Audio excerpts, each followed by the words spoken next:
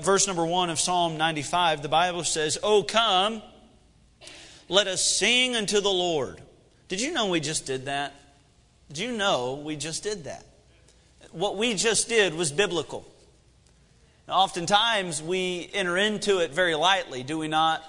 Brother Sean comes up and he says, "Oh, take your hymn books to hymn number 66 or hymn number 243. That's one of our favorites, by the way. And we just kind of turn it into neutral sometimes. But did you know that's not biblical? It is biblical that we would sing praises unto God. And we'll mention that here in just a moment. We'll talk about that a little bit more. But we just did that a few moments ago. "O come, let us sing unto the Lord. Let us make a joyful noise." Now, I'm not sure if we did that. I'm not sure what the Lord would term our noise, but certainly we had joy in our spirit, or hopefully, let us make a joyful noise to the rock of our salvation. Let us come before His presence with thanksgiving and make a joyful noise unto Him with psalms. For the Lord is a great God. Let me say that again, because there is nothing that I will say tonight that will have more truth than that small statement. I'm going to say that again. For the Lord is a great God. He is. And a great King above all gods. I believe that. In His hands are the deep places of the earth. The strength of the hills is also His. Or His also. The sea is His, and He made it, and His hands formed the dry land. O come, let us worship and bow down. Let us kneel before the Lord our Maker. I want you to see again verse number 3. For the Lord is a great God. Now I want you to see in verse number 7. For He is our God. A great God is not such a hard concept for us to grasp.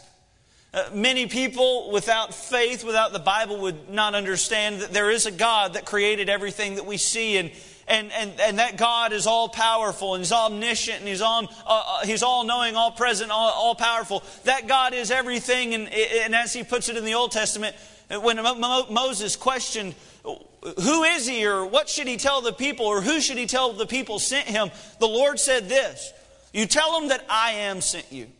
And the depth of that statement is so impactful to us, Christian. Everything in this world that we see, God is. He is.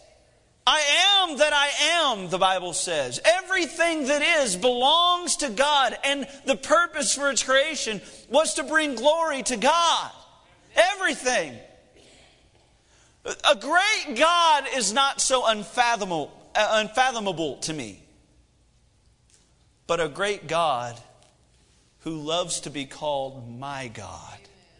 Whew, that's a different story entirely.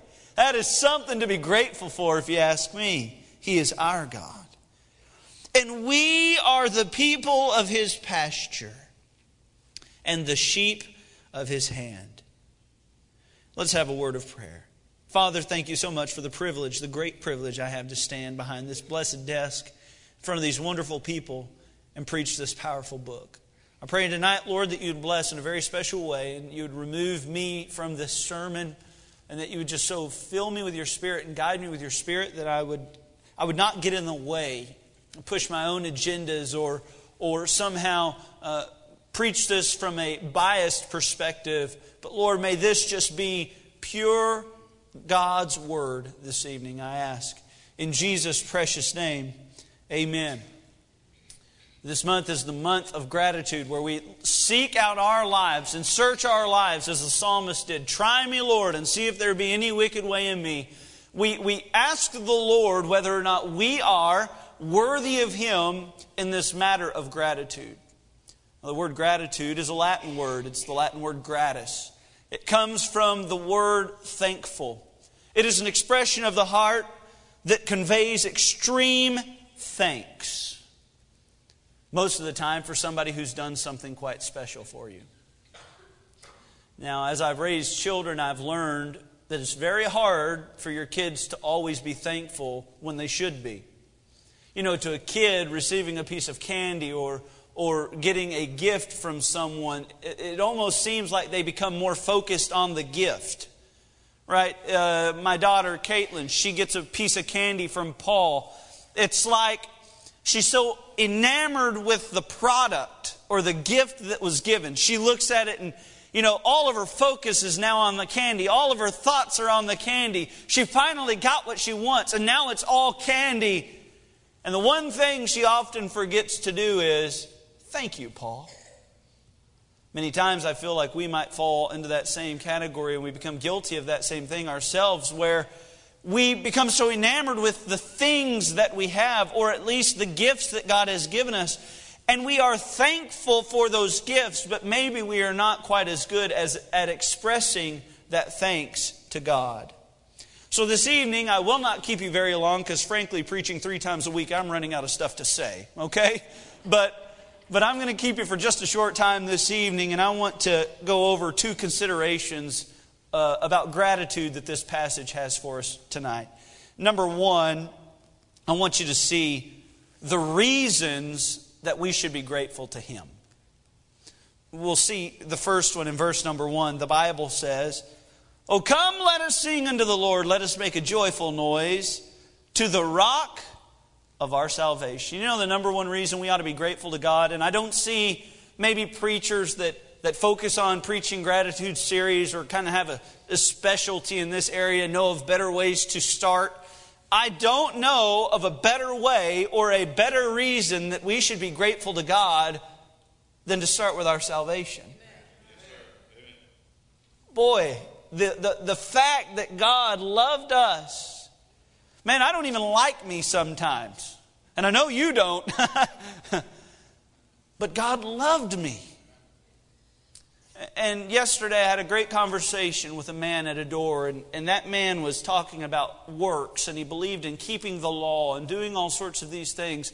And I'm telling you right now, if it was up to me, the law would have sent me straight to hell. I could never keep the law. And even those times when I feel like I'm trying to do a good thing, and I don't know, maybe you find yourself in the same category, but even the times when I feel like I'm trying to do a good thing, I wonder sometimes in the very depths of my heart how sincere I am being in those times. When you try to do something good, you hate it and you combat these thoughts and you don't like this part of you. But you do something kind, you help somebody, you open the door, you take someone's groceries out, or whatever you do that's kind and gracious or generous. And then in the back of your mind, something always crops up, or at least it does with me. Maybe you're a far better person than me. I wonder if anybody saw that. Or we think, well, not everybody would help that person. And we don't like this about us, but we as people are that. And that's why the Bible says, even our righteousness are as filthy rags. Even when we're trying to do the right thing, there's sometimes this seed of selfishness in it, if you will. Yes, sir. I looked at that man yesterday and I just told him, I don't have to depend on the law, or at least keeping the law, because if that was the case, I wouldn't make it. I looked at him and I said, the only reason I'm going to heaven is because the law that I could not keep was kept by Christ. And my righteousness that were as filthy rags were accompanied and grouped together. And the iniquities that I did and the righteousness that I thought I did, they were all thrown into one lump, and all of it was filthy and wicked before God. And they were placed upon my precious Lord and Savior at Calvary. And somehow in some crazy transference that I don't even understand. Now I know all the biblical terms for it, right? Imputation. I know all the biblical words, but I'm telling you right now, I can read Webster's dictionary and I can read all the things that people have to say, and as much as they may use colorful language, no man will ever be able to fully explain to me what took place when my righteousness and wickedness were placed on Christ, and His pure, unadulterated, unfiltered righteousness was placed upon me. I don't understand that. And that's what got me my salvation. I tell you what, and I ought to be grateful for it. The Bible encourages us in Psalm chapter 107 that we should give thanks unto the Lord, for He is good. The Bible says His mercy endureth forever. And then it goes on to say, let the redeemed of the Lord say so. Well, we ought to be glad of our salvation. We ought not be ashamed of our salvation, as Paul put it, for I am not ashamed of the gospel of Christ, for it is the power of God unto salvation. We ought to be thankful for this. Paul, at the end of his life, as he wrote to Timothy in the book of 1 Timothy, said this is a faithful and true saying, that God, Christ Jesus came into the world to save sinners. And then he kind of capped it off with this little footnote, if you will, of whom I am chief. Boy, if I compared myself to the Apostle Paul, I would shrink in comparison. And yet in his own estimation, he was the worst and filthiest of sinners. And yet Christ died for him. But there's not one person in the Bible who I feel like, and this is just my own judgment, and my judgments are always clouded, they're always biased, but this is me, and I want to be careful as I present this to you, because let me tell you right now, I guard vehemently against judging whether another man is saved or not. It is not wise for us to enter into this battle. You say, but Brother Andrew, the Bible tells us we shall know them by their fruits. Well, I ain't a very good fruit inspector sometimes, I tell you. And so I will go out of my way when the conversation comes up, well, I don't even know if that person's saved. And I will go out of my way to say, well, that's something that I could never know. And I guard myself against it. I guard myself, and not always as well as I would like to, but I guard myself really against judging people based upon the things that I know about them.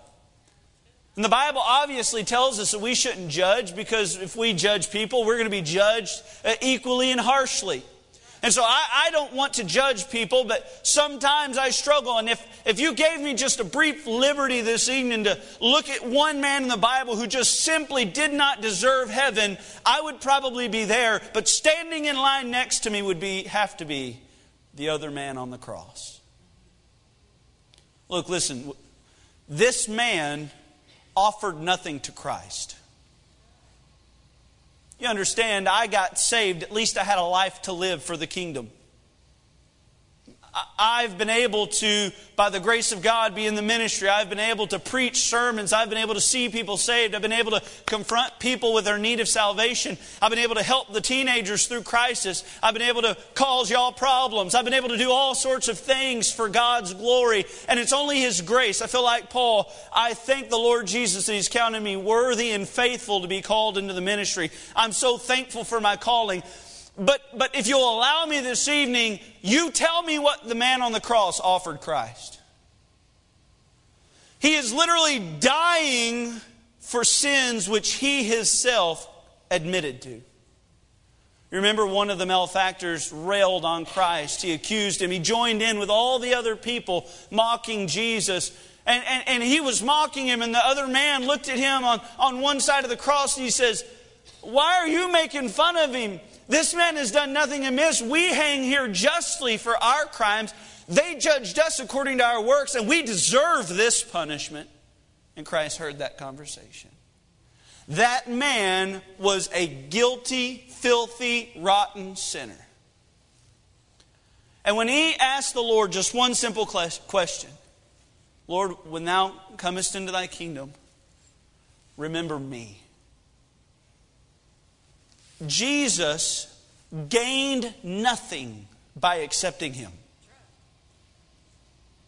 Nothing.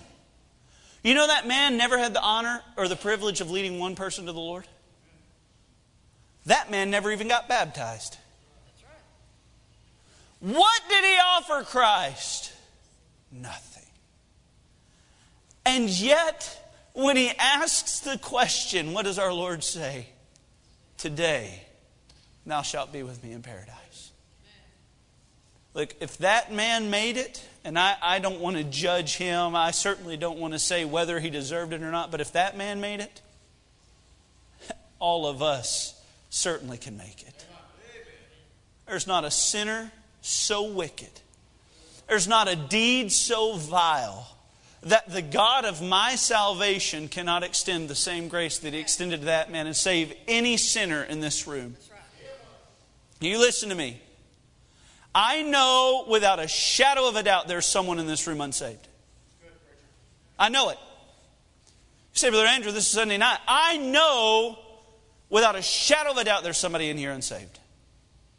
And I don't know what your apprehension is. I don't know what the problem is. But all I can say to you tonight, from the very depths of my heart, there is a Savior who took every bit of pain and every bit of suffering and every bit of shame that you deserve. And it was placed on Him.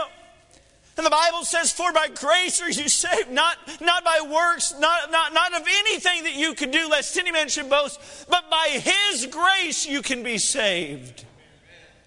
You don't have to do a single thing. You don't have to act special. You don't have to straighten up afterward. You don't have to fix your life afterward. That's not part of the deal. The part of the deal is you just trust Christ because you're a sinner on your way to hell and you need a Savior. Let me say, friend, do not deny the conviction of the Lord Jesus on your life this evening. I cannot compel you. I cannot beg you enough. I'm not looking to better you. I'm not looking to change you. You are who you are. But I know without a shadow of a doubt you need Christ. Amen. Do not reject Him this evening. And if you have one reason to be grateful, it's because of the God of our salvation. Boy, He's been good to us, has He not? We have reasons to be grateful for Him, towards Him. Number one, because He is our salvation. Number two, because He is superior. Verse number 3, look at this. The Bible says, for the Lord is a great God and a great King above all gods. Now notice that's a little G-O-D-S there. Those little gods can't compare. Did you know that every single other god besides the one true God has been made up by man's devices? He's been conjured up and thought up. Now, if you were to look back through history, you would find one culture who was just extremely religious. You would find that they had exorbitant numbers of gods. We could trace them all the way back to Greek mythology, as they had a mountain where their gods ran their country and ran the world through a democracy. Zeus being the ultimate king, but he couldn't do everything. And so you had all types of, you had Aquaman, or one of their other gods. I'm not sure who it was, but you know, they had all sorts of gods. They had gods of war. They had gods of business. I did a little research. They had 12 main gods. Main gods. They had over 3,142 other types of gods. Now this people, what they did is that, and I just assume this, but they could not fathom a God that could do it all. If they could, why in the world did they make up 3,000 of them? Right. So they had a god of water, they had a god of war, they had a god of business, they had a god of romance, they had gods for everything. And even Zeus could not do it all. In man's mind, it's impossible for us to conjure up. We look at everything that is and we say, there's no way one God can do this. You know what the Bible says? My God created it all. The Bible says my God is all. The Bible says that there is only one God, and we don't need a bunch of other gods, because my God is powerful enough where in 6 days He created this world. He didn't need somebody's help. He didn't need some other God's assistance. My God starts with a big G-O-D because He is the true God. Amen. He's so superior to anything that we could fathom. Now let me ask you to do something this evening. If you could change one thing about God, what would it be? Because as I sit down and I try to think about that question, I can't think of one thing. I can't think of one thing. You say, Brother Andrew, I would maybe hope that He wouldn't send people to hell. But you see, it's not God's plan that people would go to hell. God did everything He could in order to prevent them from going to hell. You see, hell wasn't even created for people. It was created for the devil. The Bible tells us that hell hath enlarged herself because people decide to go there when they reject Christ. Look, God is so much better than I could even begin. If I sat down with a piece of paper and made a list of everything that I would want the God that I serve to have, I promise you God would have everything that I could come up with and infinitely more. Our God is great. And He is greater than all gods. He is superior. Even this people, when Paul went to Mars Hill in Athens, he passed by an altar, and on that altar there was a superscription written, and that superscription was this. It said, "To the unknown God." You see, they had so many gods that they were fearful that they had forgotten one, that they had left one out. I'm telling you, I don't have to go to bed tonight fearful that one God that I forgot maybe will judge me or come down upon me, because my God is one God, and He is a great God. He is superior. We have plenty of reasons to be grateful to our God. Number one, we should be grateful because He is our salvation. Number two, because He is superior. Number three, because He is our supply. Verse number 7, the Bible says this: "For He is our God, and we are the people of His pasture, and the sheep of His hand. Today, if ye will hear His voice." You see, God many times uses this type of picture. The picture of a lamb or a sheep and Him being the shepherd. Psalm 23, one of the most famous psalms in all the Bible says, "The Lord is my shepherd." Do you know the rest of that verse there? "I shall not want." And we read that and we might suppose that it's saying, because He is who He is, I'm going to have to force myself to not want. No. That's not what it's saying. It's saying, the Lord is my shepherd, I need not want. There's nothing I can imagine that I don't have if the Lord is my shepherd. And that's why the Bible goes on to say, He maketh me to lie down in green pastures. He leadeth me by the rivers of water. You see, what the Bible is showing here is that if you belong to God and He is truly your shepherd, you have rest. He maketh me to lie down in pastures. The comfort that comes when you know you are right with God, there is nothing that surpasses it. The Bible says, the peace that passeth all understanding. And that's what it is. When you know you are right with your God, He gives you rest. Not only does He give you rest, but you lie down in green pastures. Let me ask you, do you know what sheep eat? Well, everything really, but specifically grass. It just so happens that your bedding area actually happens to be your cafeteria. You wake up in the morning and you know what the picture is? You have plenty. You don't need anything because you're literally laying in a bountiful supply of everything you need. And then the Bible goes on to say, not only do you have rest, not only do you have supply, but then He leads you to drink. He leads you to the one thing that you might need. And I believe you could correctly apply this by a spiritual thirst. He leads us to a spiritual satisfaction in Him. You follow your shepherd, you'll find that your spirit never needs anything. You'll find that you have all in all because He is all in all. That is what our shepherd offers us. He is our supply. Why do we need anything else?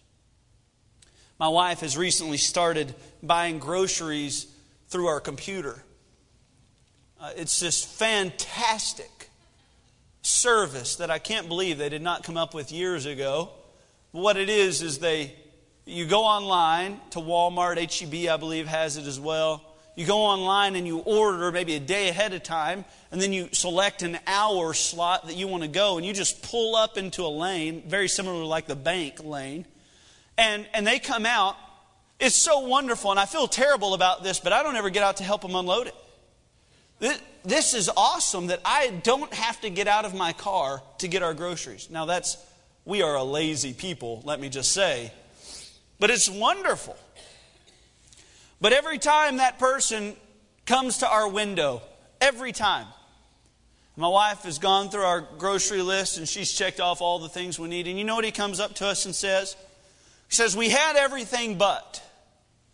And on his little electronic thing there, his little computer phone, man, I sound old, don't I?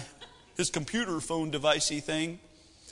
On his little device there, he has a list of everything that they had, but there's one thing, and they don't have the Gatorade that our girls like.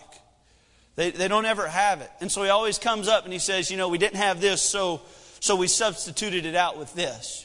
And you just say, okay, that's fine, no problem. I mean, at the end of the day, you did everything, so I can kind of put up with it. Let me tell you, if you have God as your shepherd, you will never find yourself in any single situation in life where God comes up to you and says, well, I just didn't have what you need. Amen. Yeah.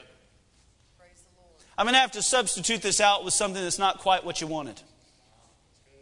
Not a single time. For Paul puts it like this, for my God shall supply all your need according to His riches and glory. You'll never find yourself in want as long as God is all you need. As long as your life is lived with God as your affection and God as your focus, you'll find you'll never be hungry. You'll never be thirsty because God is all you'll need. Amen. Somebody said, when Jesus is all I have, I'll find that Jesus is all I need. Certainly that is true. He is our supply. We have many reasons to be grateful for God, 3 of which are our salvation. Number 2, because He is superior. Number 3, because He is our supply. We have everything we need. And given that those are the reasons we should be grateful, the second thing we'll learn from our passage this evening is the resources of expressing that gratitude. Now, in this passage, there is actually a plan on how we as people can actually express our thanks to Him and our gratitude. And hopefully we do it according to God's Word so He will be pleased with the gratitude that we express. I want you to see in verse number 1 that when one of the things we have to express our gratitude is this. We can sing the wonders of His works. Verse number 1. O come, let us sing unto the Lord. Let us make a joyful noise to the rock of our salvation.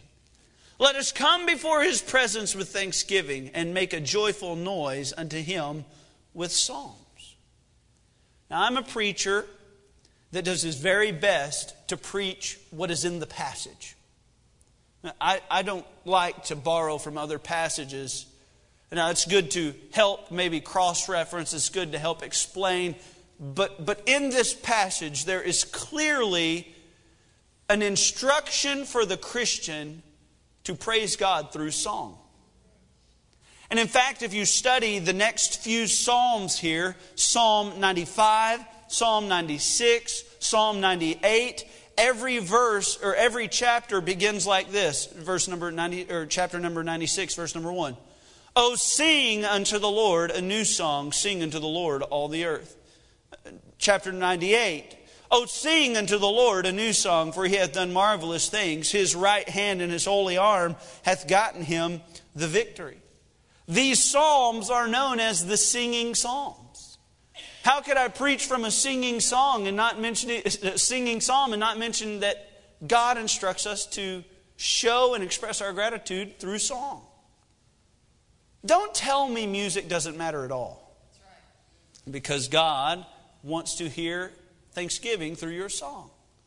The Bible not only instructs it here, but Psalm chapter 71, verse 23, my lips shall greatly rejoice when I sing unto Thee, and my soul which Thou hast redeemed. Colossians chapter 3, in the New Testament, we find the Christian in the New Testament church being instructed on how to worship God. The Bible says, let the word of Christ dwell in you richly in all wisdom. And now notice that songs that express thanksgiving to God must agree with the Word of God. We can't just make up stuff that's not within God's Word. It must dwell in us richly. The Word of God must dwell in us richly, teaching and admonishing one another in psalms and hymns and spiritual songs. Now, even the New Testament church was to worship in song and to express their gratitude to God in song. The Bible says in Ephesians chapter 5, speaking to yourselves in psalms and hymns and spiritual songs. Now, when's the last time you heard someone say that part of your relationship with God is based upon your song to God? You must sing to God. That's what He desires from you. Oh, sing a new song unto our God. You know what the Bible says? The Bible says in Psalm chapter 40, I waited patiently on the Lord, and He inclined unto me. And He heard my cry. He brought me up also out of a miry pit, and set my feet upon a rock, and established my goings. And this is really the part I want you to focus on. The Bible says, and He hath put a new song in my mouth, even praise to our God. You see, when you start living for God and you start walking with your God, you'll realize that it's not a song that has to be put on. It is a song that is already in. And God will place in you a desire to express your thanksgiving and your gratitude through your song. So one of the resources that we have to express our gratitude is we can sing about His works. Number 2, so many churches are getting this confused. We can submit in our worship. Now, to far too many churches, the song is the worship. The song is an expression of worship. Don't get them confused. We live in a time in Christianity where worship is more abused than at any other point in time. Because the worship that I see does not align with the Bible. I'm not being critical. I'm just telling you, and I've been to churches like-minded, just like us, that their worship doesn't match the Bible. I'll tell you right now, a church that hollers and runs around the church and does all this stuff, I don't necessarily think that's true worship. You say, Brother Andrew, you criticizing more conservative brethren than me. I'm not criticizing them. I'm just telling you that is not very biblical. You find that in the Bible. Just like mosh pits really aren't in the Bible either. You know the only mosh pit I find in the Bible? It's at the foot of a golden calf. What is worship? Worship, as defined by Webster, is an extreme expression of thankfulness through submission. You see, worship, song certainly has a place in our worship, and I'm not saying that it doesn't. I'll tell you this morning, and I'm a goofball, and I realize that. This morning, Miss Brown and Brother Chris, they played God is Good for the offertory. And I'm a little bit weird. I actually like singing songs that I know. So if you're up there singing a special and you hear me chiming in, please don't get mad. I'm just trying to worship, okay?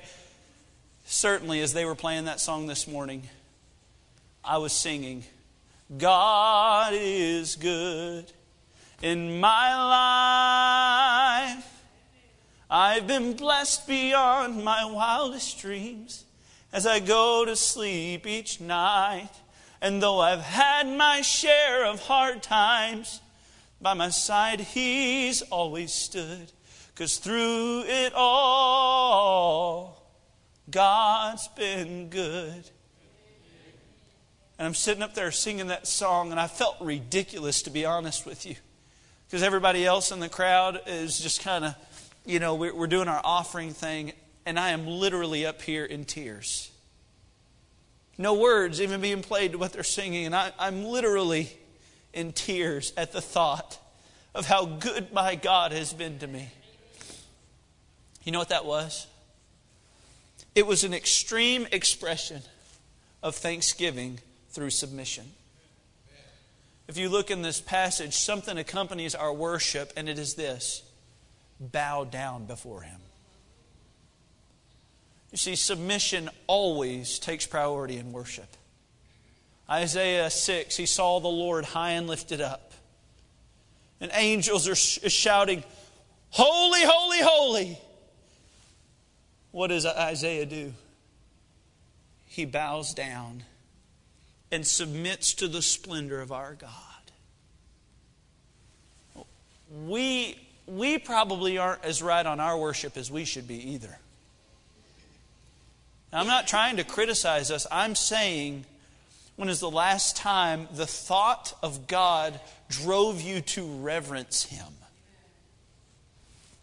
You look up to Him with an admiration that is unequal to anything else in life. You see Him for who He is, and you know who you are, and you realize that the relationship that you have with Him is totally undeserved. And you know what worship is?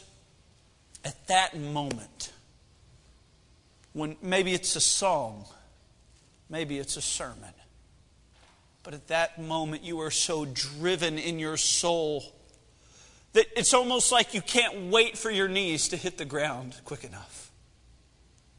Because in His presence you are nothing, and He is everything. You know what that is? That's worship. Now, let me ask, when's the last time you saw that in church? In our church. Well, I don't actually believe in corporate worship as we label it.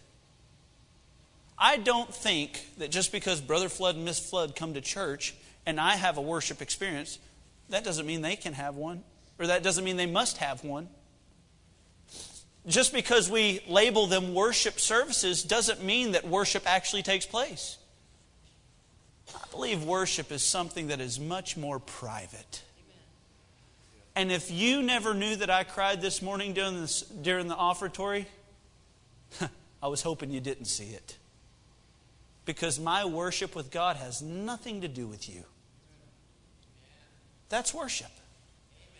And did you know that in John chapter 4, when Jesus, He says we must needs go through Samaria. There's the Samaritan woman. Jesus confronts her with her need for this living water. And He tells her, you know the story, but He says, oh, I know that you don't just have a husband. You've had 5, and the one that you're with now is not your own. And you know what she says? She says, Sir, I perceive that thou art a prophet. And then it's almost like they were having kind of the same problems we are in their religion. She says, Sir, you say, and Jesus never said this, but she said, you say that we must worship in Jerusalem, but my fathers worshipped in these mountains. Where should we worship? And Jesus said, the time comes when we'll neither worship in this mountain nor in Jerusalem. And the Bible says that God is seeking people who will worship Him in spirit and in truth. For God is a spirit and must be worshipped in spirit and truth. It blew my mind the other day when I heard a preacher preach on this. He just read over, and God is seeking for them that will worship Him. One of the tools that God has given you to express your gratitude to Him is worship. Now, worship is not service. Worship is not a song. Worship is not a sermon. Worship is submission to God in heaven. And God is waiting for you to do it. And I promise you, when you experience true worship, you'll find your relationship with God will be restored like never before. There are certainly times in my life where I've gone on dry spells, so to speak. I remember one time in Bible college. It's a very intimidating environment in Bible college because everybody else seems to, everybody talks a good game. Everybody else seems to have their cards in order. And it's like you're the one guy not seeing souls saved. And you're the one guy not actually doing the right thing. And everybody else has great prayer requests. And everybody else has great praise reports. And you sit there. And this is not true, but it just... over time, this just kind of drains you and you feel inadequate to everybody else that's around you. I don't know if this is just a Bible college experience, but it was for me. I remember one night I was on my way to pick a friend up from work, and I just told God, I broke down in prayer. I'm on my way to pick him up, driving, and I said, God, I need you to show me yourself. I'm here in California. I'm trying to work for you. I'm trying to learn about you. I'm trying to become the preacher that you want me to be. Lord, I feel like I'm in the center of your will, and yet I feel dry. Frankly, I felt like God was 1,000 miles away from me. I said, God, I don't know how you can do it. I don't know what you're trying to do, but I need you to show yourself to me. Now, I was not trying to throw out a fleece, and I was certainly not trying to challenge God, but I needed God to help me. You know what? It just so happened that when I pulled up in front of CVS to pick up my roommate from CVS, he's working the late night shift, and I pulled up, there happened to be a man there. This man was crying, almost uncontrollably. Hispanic man, but he doesn't look like a man that would be crying much. I remember as soon as I pulled up, I sensed the Spirit of God say to me, "You want me to show myself to you? You show me what you're willing to do." And I said, "Oh Lord, it's past midnight. We have a curfew at college. I can't get out of this truck. I just got to pick up Tom. We got to get back to school so that we can make curfew." And the Lord said, "You want me to show myself to you, but you're not willing to work for it." And I'll never forget finally mustering up the courage to get out of that car, approach that man in the darkness of night, midnight in Lancaster, California. And I went up to him. I said, "How you doing, man?" He said, "I'm not doing well." And that night, I just began to talk to him. He said he had been abandoned there. Some of his friends had left him. He had no way back down. He actually lived in southern Los Angeles, which is about an hour and a half away from where we were. He said, "I have no way to get there. I literally don't know where I'm going to sleep tonight. I know nothing." I said, "Man, I'll tell you what, that's a bad deal. I'm sorry about that." I said, "And honestly, I wish I could help you. But the school that I go to has very strict restrictions. If I were to drive an hour and a half, I would literally get kicked out of college because I don't have permission to go that far." And I said, "I can't necessarily help you with all your problems this evening, but I do want to ask you one simple, very simple question." And I asked him that night if he was saved. You know, he began to tell me that he wasn't. He had never asked Christ to save him. In fact, he didn't know much about the Lord at all. He'd only heard of him, seen paintings of him, but he didn't know much about him. And that night, I just happened to be able to take the Word of God and show him how to be saved. It's a pretty fantastic night in my Christian life. In fact, it's kind of a monument day for me, if you will. You know, as I sat in that truck on the way to CVS, you know what I had? I had a worship experience. I had an experience that I literally felt like I was tugging on the coat of God saying, "God, I'm just so unworthy, but I feel like I want to be used of you." You know how thankful I was after I saw God work in my life? I've never been more charged up in my life as a Christian. Every person in CVS got witness to that night. I said, "Tom, is it shutting down?" "Yeah, but there's a few stragglers." "Well, let's straggle them into heaven, Tom. Let's go. Come on now." I was so charged up. God gave me the opportunity to do something for Him. And through my worship and through my song, I express my gratitude because of it. Christian, when you come to church and you take part in our song service, how effective is your worship at that moment? When the special gets up to sing, are you worshiping? Are you trying to be drawn to the point where you realize your God is so good? That's worship. And worship, although abused today, is given to us by God to express gratitude towards Him. Now, this is just the first pillar of gratitude. We'll look at several as we go throughout the study. But certainly, we have plenty to be grateful for, do we not? Amen. We have so much to thank Him for. And He's given us resources whereby we can do that.